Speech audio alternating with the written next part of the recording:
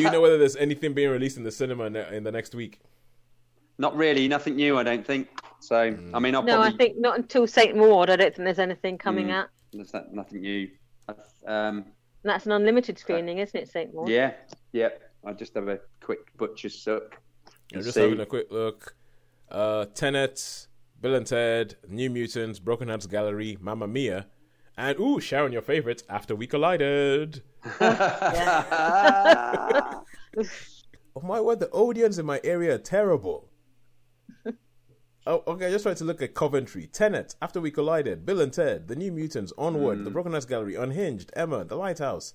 Give me something new! Let's get ready to rumble!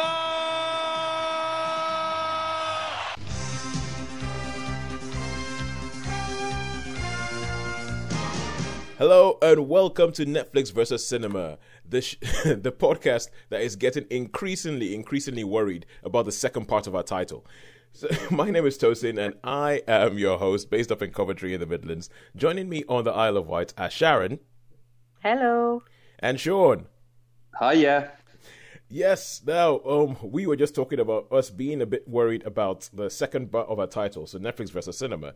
And this came about, it comes about because of the obvious coronavirus crisis that we're having at the moment, but it was brought into sharp relief because this week, our fan, superfan Nina, a listener of the show, went to the cinema, went to see Bill and Ted Face the Music, and sent me a picture of an empty cinema where she was the only one in there, and she just said, "I don't know how this is sustainable. I think they are going to go under." Bearing in mind that she works in kind of like the consultancy field where they do a lot of market research and all that kind of stuff, it's worrying. And just before we started recording, my wife came in here, crashed the podcast to say hello to the two of you, just like Sharon's mum came and crashed onto the podcast to say hello to all of us. We do love these little interruptions; they are great. And and my wife said that she was reading that Cineworld in the last 6 months have lost, what was it, £1.3 billion? Something like that, yeah. Yeah, that isn't sustainable, those sort of losses, are they? Yeah, I've noticed that there are fewer and fewer staff when you go. When you do go, there are fewer and fewer staff. I mean, I used to see half a dozen people sort of bustling about. Now you see 2, 3 tops. So they're cutting their cloth a little bit, aren't they, already? Yeah, and if that wasn't bad enough, it's like in the week where all this happens, we hear about this loss that Cineworld has made. We now hear that a whole raft of big movies, the ones that would have been blockbusters, that would have been blockbuster season, have postponed their release dates from 2020 to 2021 at the very earliest. These are films that had already been postponed and are now getting even more postponed. So the big one is Black Widow from the MCU. Black Widow's going back. West Side Story is going back. Death on the Nile is going back. It's still slated for this year, but it's I think No Time to Die is still aiming for this year. But there's a whole bunch of films that are being pushed back. So the films that cinemas would have hoped would have enticed people into the cinema are just not going to be there. So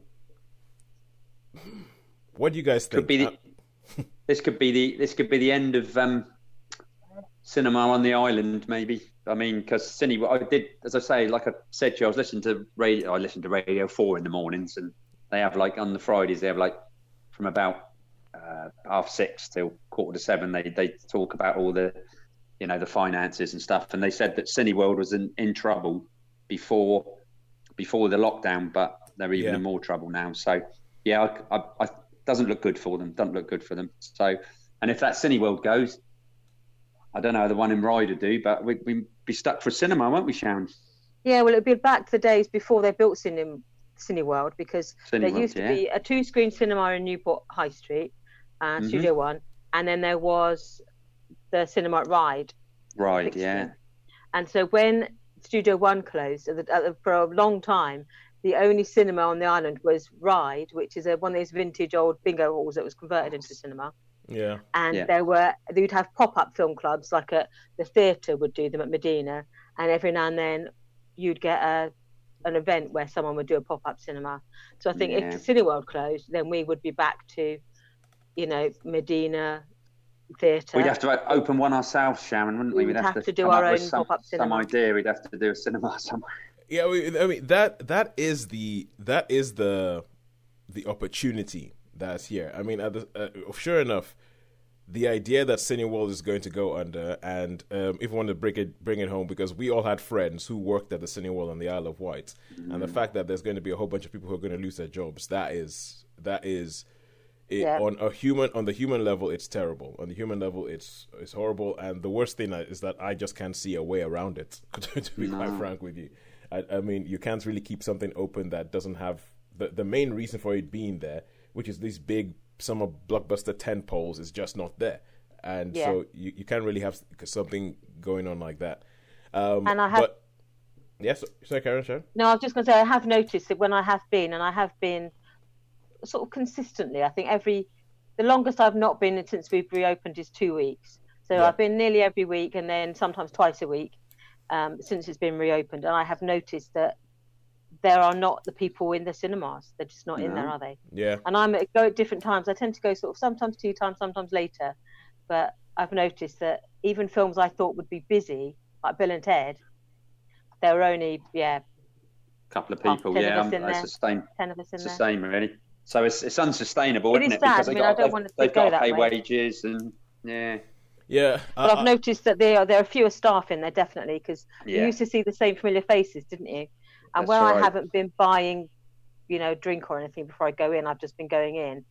There's only one person on the door, and we haven't had the person who comes in to make sure that you're not recording the film. Normally they would come in, wouldn't they? Look about, walk up the steps just to check, and then go out again. That person has not been doing that, so I don't quite know. They're like, we don't care if you record the film as long as you come. Yeah, just come. I think I buy some popcorn, but I haven't been buying snacks and stuff because I don't like taking my mask off. I actually on my email they've sent me one saying I'll get a free popcorn next time I go. So, but I've got to use it within 7 days. So you might have one as well. Do you get emails from them, Sharon? I do, yeah. I haven't had one yet, but I'll have a look. But it says, it said about free popcorn, and they've got a few unlimited showings, I think, of a couple of movies. Yeah, there's an unlimited one coming up, St. Maud, but I don't know what that's about. That's been getting really. That was one of the films that was making a bit of a splash before lockdown hit, and I think it's a small indie film. I think she's like a carer or something. That's a nun, but she's she's one of these people. From the trailer, and it's not a spoiler of the trailer, but she's like one of those. I mean, I don't know if they call them flagellants. I know flagellants used to, but it's like she's religious, but she really, really hurts herself because she puts like shredded glass in her shoes and things. Oh, okay. Like those. That's in the trailer, so that's not a spoiler. But and so it'd be like, because you did used to get that, didn't you? I think was it Thomas Beckett? He used to wear a hair shirt hair shirt under his stuff, so it's to mortify the flesh. Okay, guys, please. You're supposed to mortify the flesh. Oh, we gotta stop. Oh, good lord. Okay. So I think the back of my thighs are going funny. That's what St. Maud is about. Oh, good lord. Yeah. So cinemas. So we don't. We hope it. Okay, so. And also to add to the problem of the cinemas, and almost as if it's like we have all these things popping up, this week, the three of us have seen nothing in the cinema. We've seen nothing in the cinema. I mean, well, in my case, it's because everything in the cinema we've either already spoken about on the show. I was planning to go see Broken Hearts Gallery last night, but I was tired. and there was just nothing new that I was like, oh, there's actually nothing there for me to go see. I knew that there was some stuff on the island that you guys could have seen, but life. Yeah. Yep. Because we talked about going to see that one with Javier Bardem, didn't we? Last week? Yeah, we did. That didn't happen. No. Again, no, life. Didn't happen. Yeah. Life. I'm trying to think what it was. It just stuff goes on, doesn't it? It's just like, and it's anyway. Yeah. We'd have to see. So, I mean, we'll have to see. And the fact that all these blockbusters are moving back makes me think I think we've been enjoying the smaller films in the cinema over the while. Like, Sean, you were talking about Savage last week. And you were talking about Savage last week. Things like Broken Hearts Gallery, things that we probably wouldn't have paid any attention to we've been enjoying them. The problem is that we don't think that those films are going to keep cinemas open or are going to keep a chain like Cineworld open. No. As much as we love them, and as long as we love the smaller films having a front and center, we don't think that they're going to keep the cinemas open. So on a show in which we usually go to the cinema, watch 3 things, rate them out of 5, stay at home, watch 3 things on Netflix or Friends, rate them out of 5, and then see who's won this week, it's a little bit of a downbeat week. Well, maybe we could come up with an idea of, I don't know, we couldn't all do the streaming stuff, but, like Netflix versus Disney versus iPlayer versus... Yeah, that podcast Amazon. Already exists. Oh, does it? No, yeah, of course it does. It's called Netflix versus everyone. Yeah. So yeah, and we didn't do it. So no. But no, we'll figure something out. Oh, I'm more worried about cinemas than I'm worried about us. So it's so what we're gonna do this week is that we're just gonna go through the things that we have seen at home, the things that would have gone up against whatever we'd seen at cinema, and it just didn't. So so we are going to go through Enola Holmes, which you, Sharon, saw on Netflix. Yes, a new release. Yeah, the new release. One of those ones that comes up as a banner on when I log into my account. You might be interested in this. You are not interested in it, but we have made this, and we want you to know that we've made this, so you can watch it. It's like we're just going to push everything else out the way, and we're just going to keep on going, watch this, until you watch it. More to come about that in the film that I saw this week. So we have Gridiron Gang. Sean, you saw this. I saw this, I saw this on Sky, one of the Sky Cinema, Sky Action or whatever one it was. That's the Rock film, isn't it?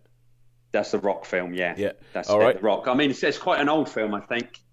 It's quite an old film. It is quite old. I was surprised that you hadn't seen it already. Yeah, well, I was surprised really, but it just happened to be on, and I thought, oh, this looks interesting. So, because I've seen most American football movies, but I'd never seen this one. So yeah.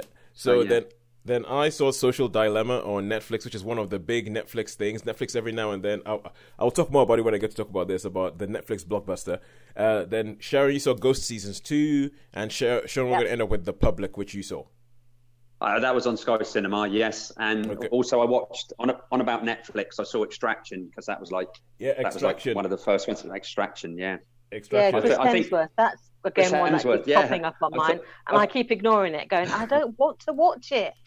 I thought you would you like Chris Hemsworth though, don't you? I do, but not enough to watch everything he's in. I've got to want to watch it as well. Yeah, but we reviewed Extraction already. Oh, did we? Yeah, we did. Okay. Yeah, I saw it. Yeah, that's when I got in touch with my Bangladeshi correspondent, Saima Chowdhury. Oh, that's right. Yeah, you did. Yeah. Okay. And said, how accurate is this? All right, cool. So let's go to Netflix. Oh, well, the only place we're going this week. And let's kick off with Enola Holmes. So Sharon, tell us Enola Holmes. 7 minutes. Go for it. Enola Holmes. Yeah, it's a Netflix original. Well, so they say, or a co-production. And it basically is, Enola Holmes is Sherlock and Mycroft Holmes's younger sister.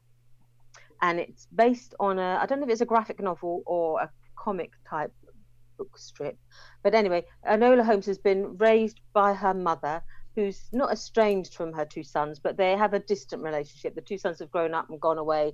They went to university, then they've sort of gone on with their lives. Sherlock has developed his detecting skills, and Mycroft is in government. And so Enola has been left basically in the charge of her mum. And the film starts basically on the eve of her 16th birthday, when she wakes up one morning to find that her mother is gone. And for the first time in more than 10 years, both of her brothers return to find out what has happened to their mother. And they have their own ideas of what Enola should now do for her future. And one of the things that Enola has been raised to do is to be an independent thinker, and that she's to be a new generation of women who isn't bound by what their elder male relatives decide what they do, that they are making their own choices and they're making their own paths. So Enola obviously is not happy just to do what her older brothers say, and she wants to find out where her mother's gone and why her mother has just disappeared seemingly without trace.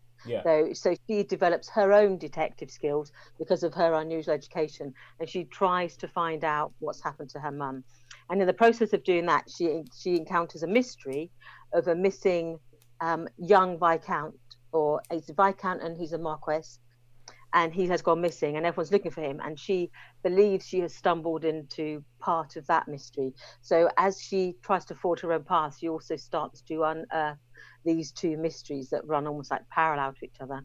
The mystery of her missing mum and the mystery of the missing Viscount. All right, okay, so this is the second Sherlock Holmes universe, to use today's parlance, thing to give Sherlock and Mycroft a younger sister. Bro, like, because Sherlock did it. Right. Yeah, because in the Benedict Cumberbatch, Martin Freeman show Sherlock, right, they ended up giving them a younger sister who was like, was Hannibal Lecter. It was pretty much Hannibal Lecter. And then now they've given her Enola. And I think this skews a bit more young adult, like a sort of a young adult fantasy novel kind of thing. So I knew nothing about it. That's the impression I got, that this was aimed at a tween, teen, young adult audience. All right. So, what did you think? Do you think it worked? Do you think parachuting in a younger sister, having this whole thing, bringing Helena Bonham Carter to be a mum that only the kind of mum that only Helena Bonham Carter could play? Could be, yes. Yeah. How do you think it worked? But bearing in mind I'm not the target audience, it may come as a shock and a surprise to some, but I'm not a tween, teen, or young adult. I find it. Yeah, it was fun. It was. She does do the whole breaking the fourth wall thing where she dresses the camera at different points throughout the film. So you start off and she immediately so you do stay engaged with it, because she's talking to you throughout the film at different points in the story, and yeah, I just thought it was entertaining. It was 2 hours long. It's a film, so you can watch it, or it's not like a 6-part episode where you're just thinking, oh, I'm too old for this. I did think you can.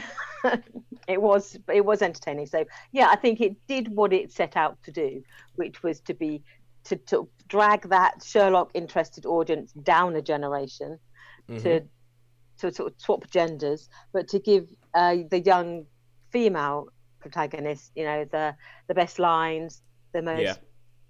The sort of, she can outwit and outfox both of her brothers, and she can she can solve the mystery, better than Sherlock. She's out Sherlocking Sherlock in some ways. So yeah, I think it delivers what it sets out to do, and it was fun. There's sort of humour in it. I don't know if there's much peril in it, but there's certainly action. There's fighting and jumping about and dressing up. Well, because I think that is the bit of it that I think interests me the most. The idea that you're going to obviously she's doing a whole bunch of things that in the actual historical period she would not have been allowed to do because she's a woman. There's no way. Yeah. Because she's. But I actually do quite like this recent stream that we've been having, where people are almost kind of like doing a revisionist history. They know that it isn't accurate. They know it isn't accurate. But it's almost as if they're saying, but wouldn't it have been great if this was allowed to happen? Wouldn't it have been great if, Yeah, like, and they have a lot of. We saw this with David Copperfield, where they have a lot of. I was just going to say that. Yeah. They just don't care about ethnicity about some actors. They cast the people they like into it. So you get people you think, I'm not sure that you would get someone of that ethnicity in that role at that time. Yeah. But it doesn't matter, because we're not in that age anymore. So, you don't even notice it really, other than thinking. Yeah. The first thing. Okay, they're just ignoring history, ethnicity when it comes to casting, and they're just going to cast how they want. So but we know that now. Yeah, and I think I quite like it when it's done properly. I mean, I like it when you have the revisionist thing. I say that you had David Copperfield, we had Once Upon a Time in Hollywood, but there's times when it does go bad, like Netflix's TV series Hollywood. That went bad. Some things just don't work. That went so bad. Yeah. I mean, you could see that they were trying to do a revisionist. Oh, wouldn't it have been good if this happened, if people weren't discriminated against because they were black or because they were gay? But you're like, oh my God, you just insulted everybody that lived through that. And so how many stars would you give Enola Holmes? So I would give a strong 3. I think if I was younger, maybe I would give it higher. But for watching it as my sort of generation watching it, I would give it a good solid 3. It's entertaining. You can come into it without having to know any background. And yeah, it was 2 hours not badly spent. Cool, good stuff. A solid 3. And now we carry on to, guess what? No cinema. We're going back to Netflix again. Oh, wow. Who There's a surprise. There's a surprise. Yeah, it's total surprise. Oh, my God. This is Gridiron Gang that Sean saw. So, what do we need to know besides Dwayne The Rock Johnson, American football? Is there a prison in this as well? I can't remember.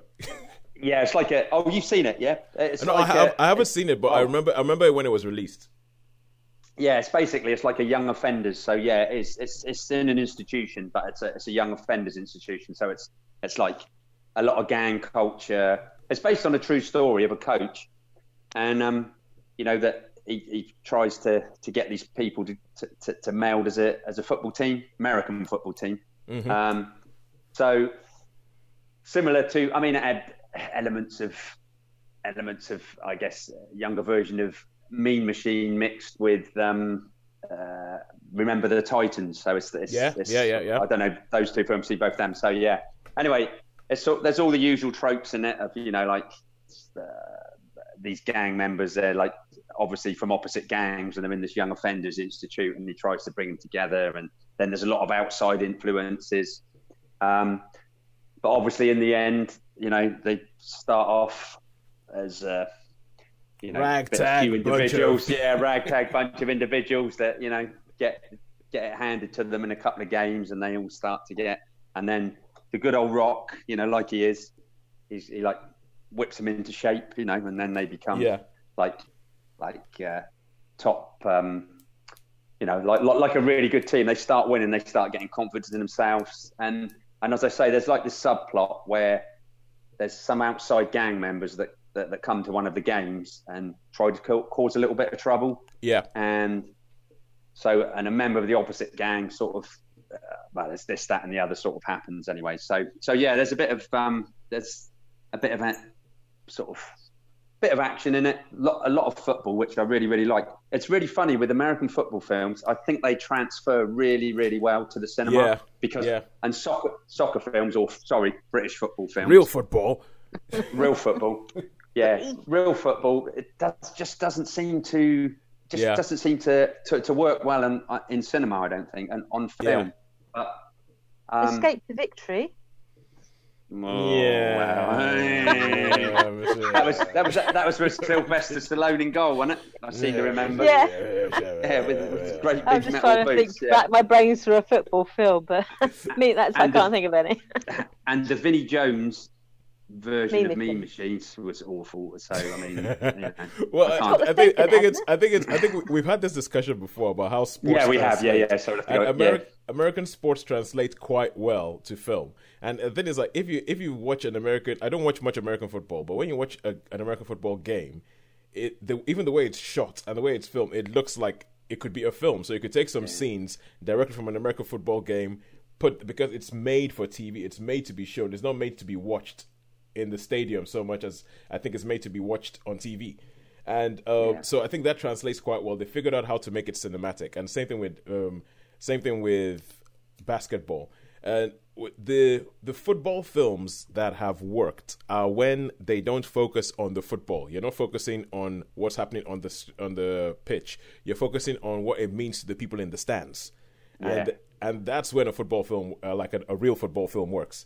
But it's funny because what you're saying, the storyline of this, it could be Coach Carter, it could be the Mighty Ducks, it could be anyone. Yes. Yeah, remember the Titans. The Bad News Bears. Bad News Bears, yeah.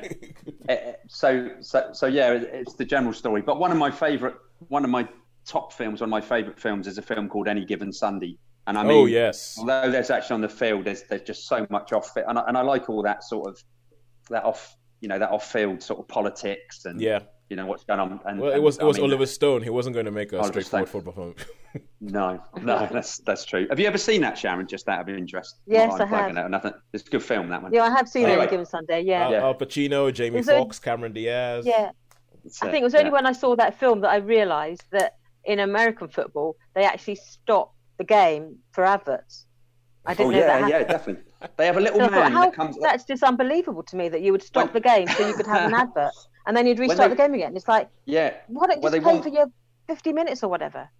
you can see if you ever go to a game, it's really, really strange because they have a man with a little red glove on, like when they want a TV timeout, and he steps onto the sideline and he puts his hand out in like a karate chop motion, and then they go and they stop the game, and that's when they have the TV timeout. So, but it's just funny because he's like a little chap, but he's got this big red glove on, and he just goes like that. That's just unbelievable, isn't it?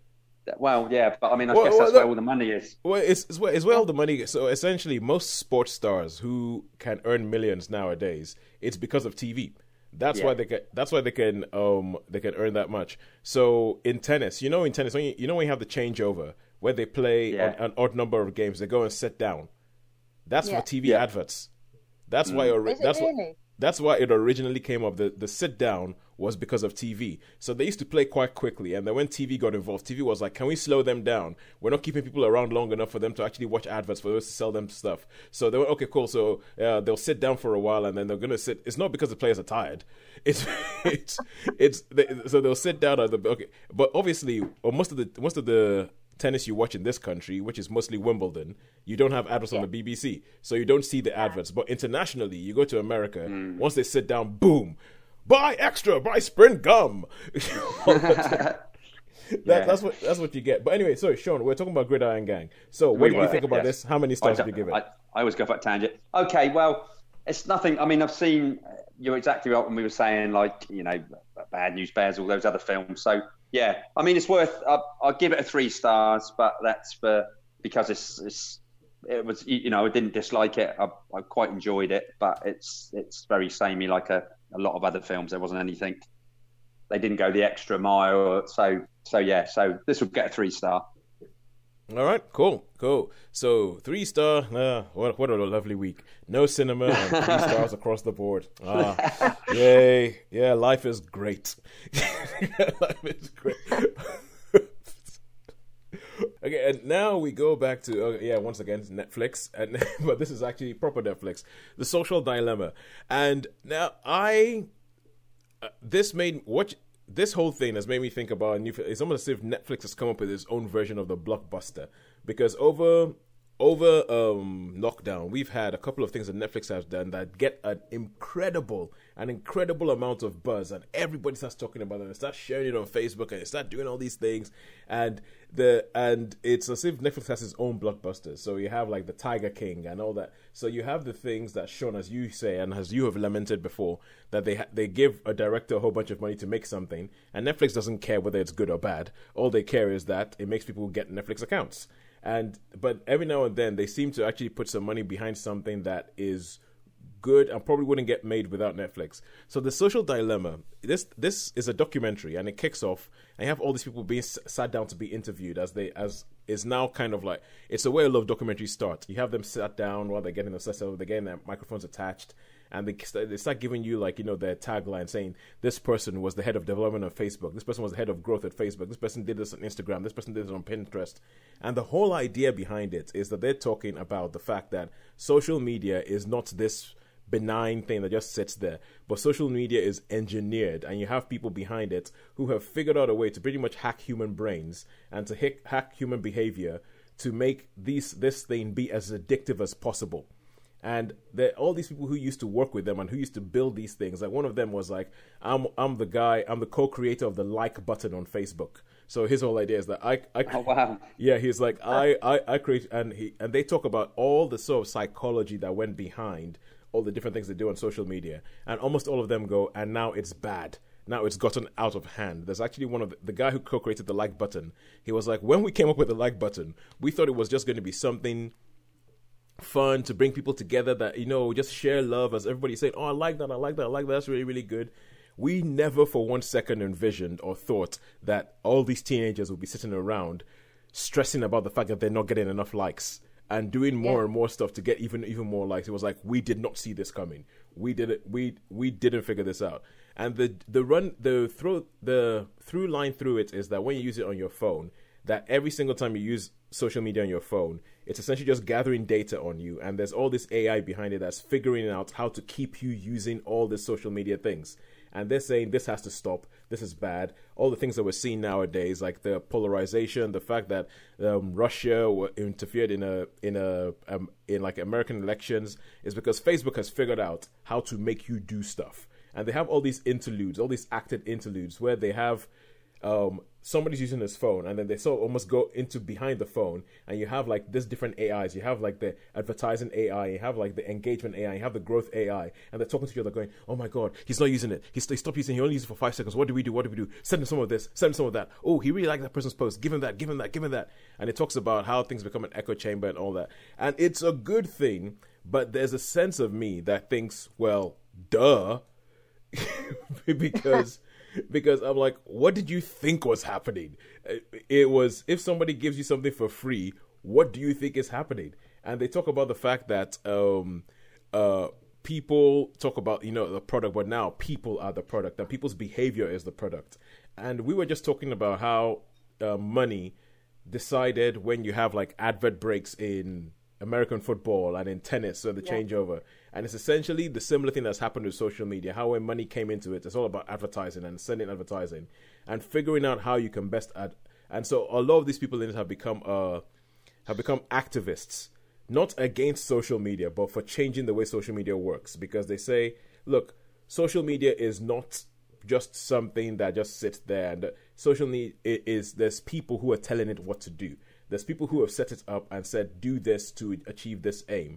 And so they're saying, we need to change it. And they're almost asking for like a revolution to come about, because they think that the way it's going, all it does is that it creates echo chambers that polarize people more and more. And one of them is, they say, where do you see this ending? And he was like, civil war.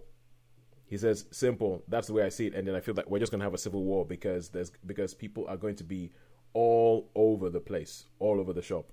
So now, and I think it's a very, very good documentary. It puts its points across really, really well. I think, as always, at Netflix documentaries, like when they did the Fire Festival one, they have very engaging speakers who can make the points very succinctly.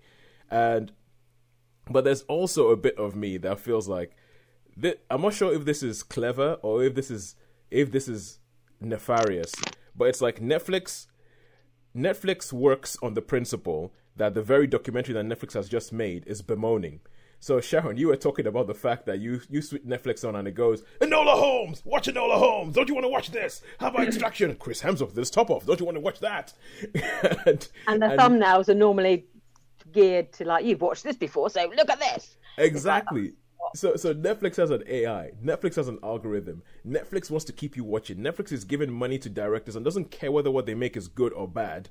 It doesn't care whether what it makes is good or bad. All it cares is that it means that you will go and get a Netflix account because you want to see this person's film that's only available on Netflix. And that is exactly what they're talking about. Like they say they were talking about fake news. There's a big section of this about fake news, and they say, well, the problem is Facebook doesn't know what's fake and what's real. Facebook has no way of knowing whether something is true or not. The only metric that they have is, are people liking it? Are people engaging with it? If they're engaging with it, well, I guess it must be true. And so that's how fake news gets propagated, because, as one of the guys says, fake news spreads 6 times faster than real news. So, So I just find it really, really funny, and I'm not sure whether Netflix is playing with us or whether Netflix is aware of this, that the very principle that Netflix works on is what this documentary is complaining about, and it's only available on Netflix. So we might be getting trolled. Anyway, it's really good. I'll give it a 4. But I know people were posting on this on Facebook going, "This is why I deleted Facebook from my phone." And some friends of mine do this. I'm thinking, yeah, but at the same time, what did you think?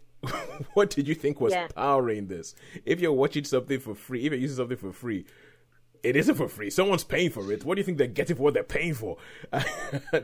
But it is quite funny, because one of the things they say is that a lot of the people who work in social media will not let their children have mobile phones, or will not let them have smartphones, because they themselves, because they've been victim to it, know how addictive it can get. And Yeah, and just to round off, there was a quote that I absolutely loved. I can't remember who said it, but it comes up in the documentary, and they say there's only two industries in the world that describe their clients or their customers as users, and that is the drug industry. It's like the drug industry and social media, and I was like, I like that. That's pretty cool. So yeah, 4 out of 5 for the social media, for the social dilemma. And if you have no questions, I will move on. And I'll say, and now we go back to Ghost season 2. So I believe this was on BBC iPlayer. Was that Sharon? BBC iPlayer, yeah. They've the first episode of the second season has been shown on the television, but you can, if you're a fan, go onto the iPlayer and watch the whole season. Okay. So I did. I'm not a huge comedy fan. You know, some people they just love watching comedies. I don't really. But over the last 10 years, I think 2 of the best comedies I've seen in the last 30 years have both been BBC. 4 originally. One was Detectorists. Yep. I can't praise it enough. And the other one is Ghosts, which I just love. So they're the 2, in the literally, I would say probably in the last 10, 15 years, they're the only 2 comedies that I have actually rated. Yeah. And I think they're both hilarious. And so Ghosts, season 1, the premise is it's an ordinary couple from London. They've through one of these, I don't know if you ever watched daytime television, but there's a thing that used to be on in the morning. It's about estates that get, someone dies without leaving a will, and then they trace their family tree and they go and find the people who, heir hunters it's called, they go to find the people they're related to, and every show they do this enormous family tree and they say, look, this is the deceased, this is their brothers and sisters, they're their children, and this is a person who's inherited. And they have that episode in the first episode of Ghosts where this ordinary London couple, suddenly they inherit this stately mansion because the last Lady Button, the last owner of the house, has died. And so there's this couple from London who've just had ordinary jobs and just, you know, living their lives, suddenly have thrown into this stately home that happens to be inhabited by about 20 ghosts. And when they first get there, they don't notice anything. And then one of the ghosts sort of accidentally on purposes pushes her out the window, and she ends up waking up with the ability to see the ghosts. She just has like this brain injury, so she can see ghosts. And so then she starts interacting with them, and they the first season is about how they come to learn to live with each other. And so season 2, it starts off again with they're in the house and they're trying to find a way of making the house pay, or how they can generate an income to support a huge stately home with sort of 2 wings and 50 bedrooms and 20 resident ghosts.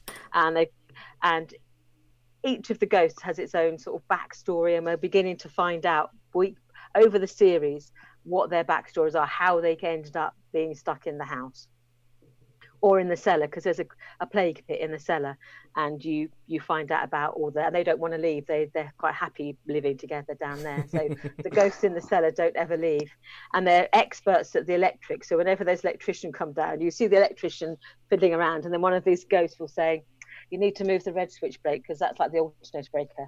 And they know exactly, and they're all like medieval peasants who understand, you know, the intricacies of the boiler. And whenever the boiler breaks down, she goes down there to translate, and he's holding the torch and doing the work.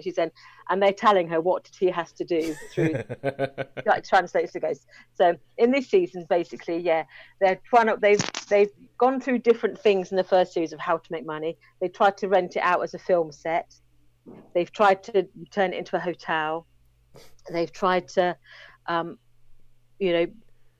use it as like for tourists. Nothing works. One, because the ghosts don't want them to, and then it just doesn't work. And this season, they're starting off again. They're thinking, okay, wedding venue. They're going to make it a boutique wedding venue.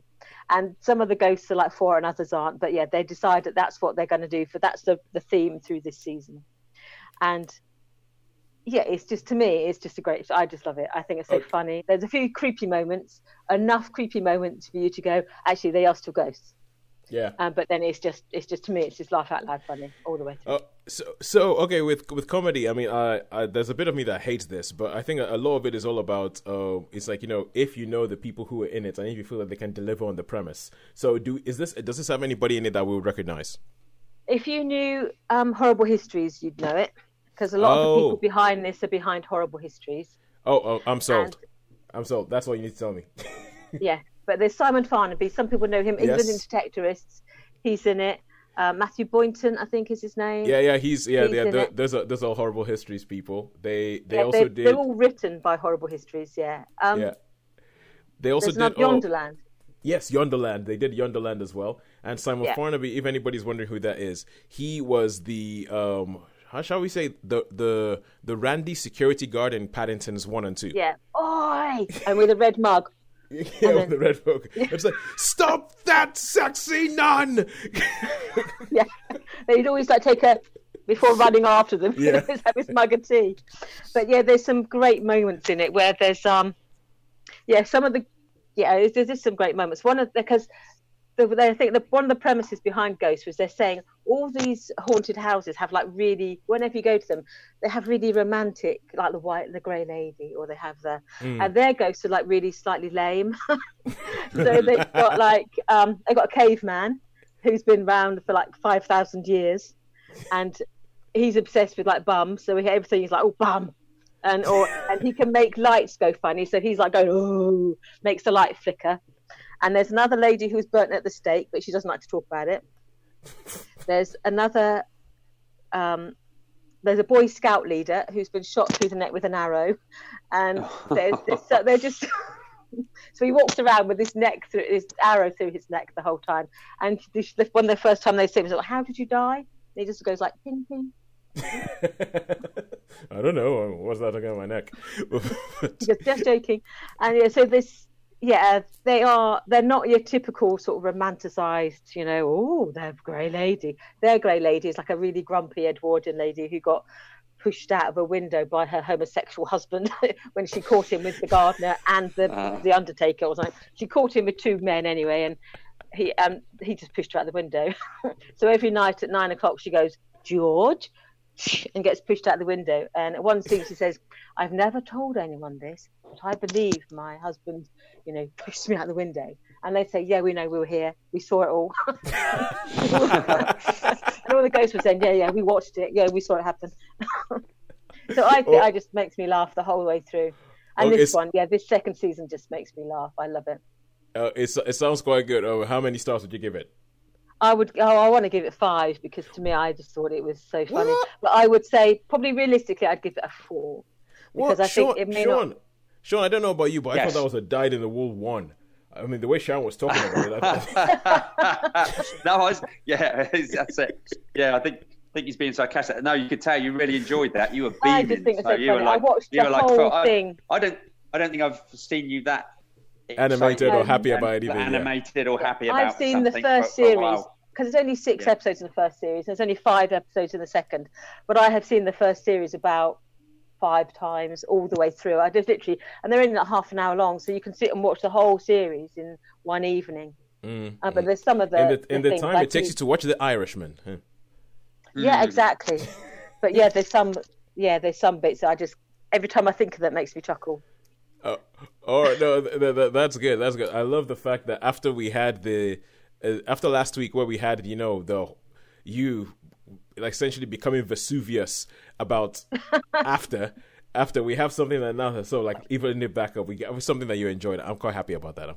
Yeah, so I loved it. So I would definitely give it. For anyone else, I'd say it's definitely a 4, but for me it was a 5 because I could quite happily sit and watch the whole thing again. Well, you know what, I'm going to give it a 5 because Netflix is winning this week anyway, so might as well give it a 5. All right, so now we go to the final thing that we see this week, and that is Shaun with The Public. The Public, the Public. Now, this I've heard nothing about. No, well, I mean, it was one of those films, as I say, I've got the Sky Cinema one. It was another one that was on Sky Cinema. And it's something that if it hadn't been on and it was something that I sort of watched and grabbed my attention, then I probably wouldn't have even bothered about it. But basically, it's the story is it's in Cincinnati, and there's this this big it's a really really cold snap, and there's this public library, which some of the homeless people go in and obviously read, and then they decide that they're going to have a sit-in and a bit of a rebellion, and so it becomes a bit of a what starts off as them just shutting the doors, and then it sort of you get all the officials come in and the police, and there's a negotiator, and you got Emilio Estevez, he's like the librarian, and it's basically like a bit of a standoff siege type thing with all these homeless people and people with mental issues, and they're all in this public library, and you've got all the media coming outside, and there's a really horrible reporter that obviously reminds me a bit. Let's just say it's like the outside scene's a bit like Die Hard, where you've got all the people turning up and all the media and all that. So it's a bit like the Die Hard thing, but they're shut in, and then it becomes all, I want to, let's have some pizzas. We need some food and everything like that, and it becomes this sort of. It's quite good really, because it deals with a lot of issues, and I mean there's a few. There's Alec Baldwin, and a few. There's quite a few stars in this. Yeah, I'm looking at the cast list now. Even just the poster, and I'm like, oh wow, this is you've mentioned Alec Baldwin, Emilio Estevez, Taylor Schilling, Krista Slater, Gabriel Union, Michael K. Williams, Jeffrey Wright. This is it's a stacked cast.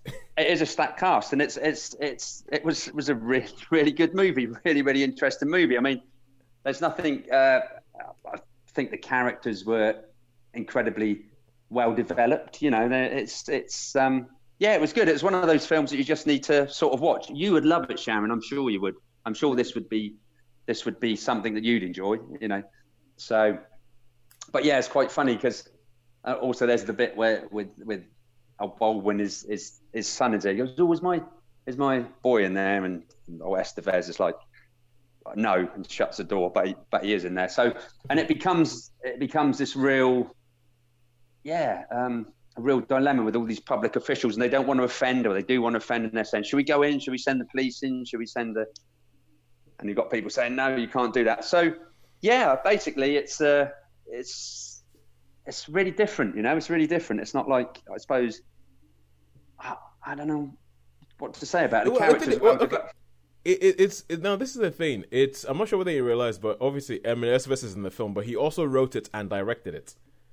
And he seems to do these big ensemble films. Like I know he did a film called Bobby that was all about the assassination of Bobby Kennedy, like what happened on that night, and it is like one of these things that has all these casts and everything. And I think he's actually quite a good filmmaker. But that gets overlooked because he's Emilio Estevez, and he was part of the Brat Pack in the 80s, and he was supposed to be a pretty boy.